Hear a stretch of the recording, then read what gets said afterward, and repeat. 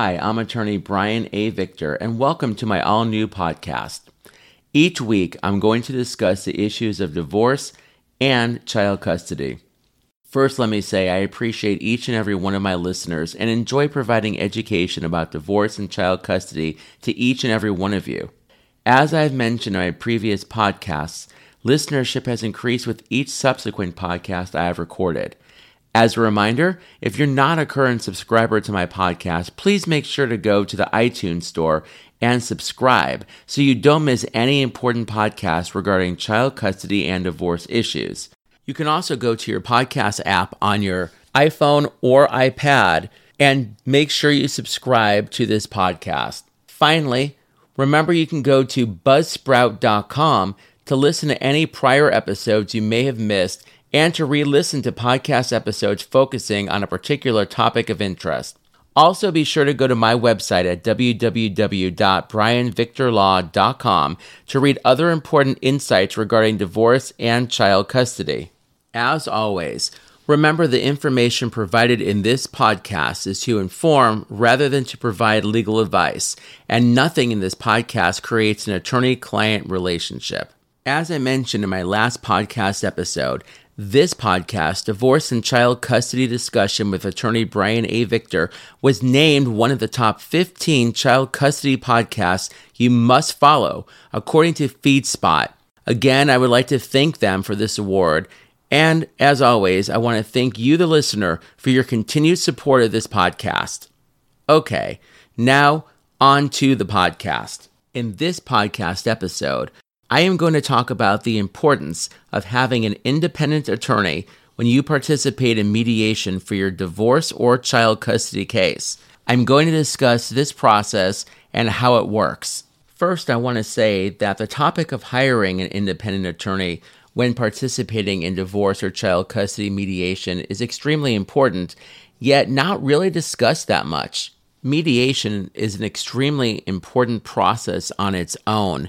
Participating in mediation and reaching agreement on all issues regarding divorce or child custody will actually keep you from litigating the matter in court. Participating in mediation rather than court hearings for your case is usually a much more affordable option. It is also usually a lot less time-consuming and a lot less stressful than having to go through the court process. One of the most important things to remember about mediation, however, is that the mediator is not your personal attorney. So they're not going to provide you legal advice that is best for you versus the other party. Time is limited in mediation to focus on agreements rather than take the time to answer specific questions. Additionally, you may find that some mediators are not attorneys who focus on the entire process, but rather only focus on one aspect of the mediation process. For example, the person you go to may only be there to help you mediate the financial aspects of your matter, or they may just focus on the child custody aspects and not deal with division of property or any other financial information such as child support or spousal support or alimony. Because the mediator is a neutral third party who cannot provide legal advice to you, it is important to hire an attorney who is your independent attorney and can answer legal questions, who can focus on your needs and help you understand what you are trying to get out of the mediation process. By hiring an independent attorney, you have someone who you can rely on to consult with and provide you legal options that the mediator cannot provide you.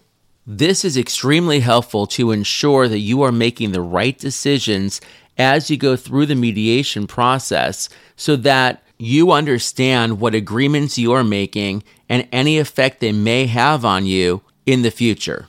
Hiring an independent attorney when you are going through the mediation process not only provides you with consultation regarding each session you have with the mediator, but they also can help review documents before you agree to them or before you sign them. Having your own independent attorney to guide you through this process is a big help in reducing stress, knowing you have somebody who is on your side and can provide legal options for you. An independent attorney that you use during the mediation process is not usually your attorney of record. In other words, they don't actually go to court for you or litigate the matter because you're trying to resolve the matter in mediation and trying to keep it out of court. As I stated earlier, mediation is usually a less expensive option than going through court and litigating your matter, because even though an independent attorney may take a retainer up front, they are only charging you the time it takes to consult with you about your matter as well as review documents.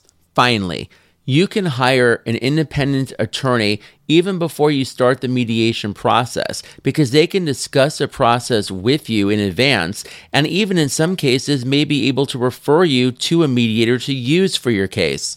Unfortunately, that is all the time we have today to discuss the important topic of hiring an independent attorney when you participate in mediation for your divorce or child custody case. Again, please remember, the information provided in this podcast is to inform rather than to provide legal advice, and nothing in this podcast creates an attorney-client relationship. To inquire further about your family law matter or to hire an independent attorney for your mediation, look for a local family law attorney who can discuss this process as it relates to your specific situation.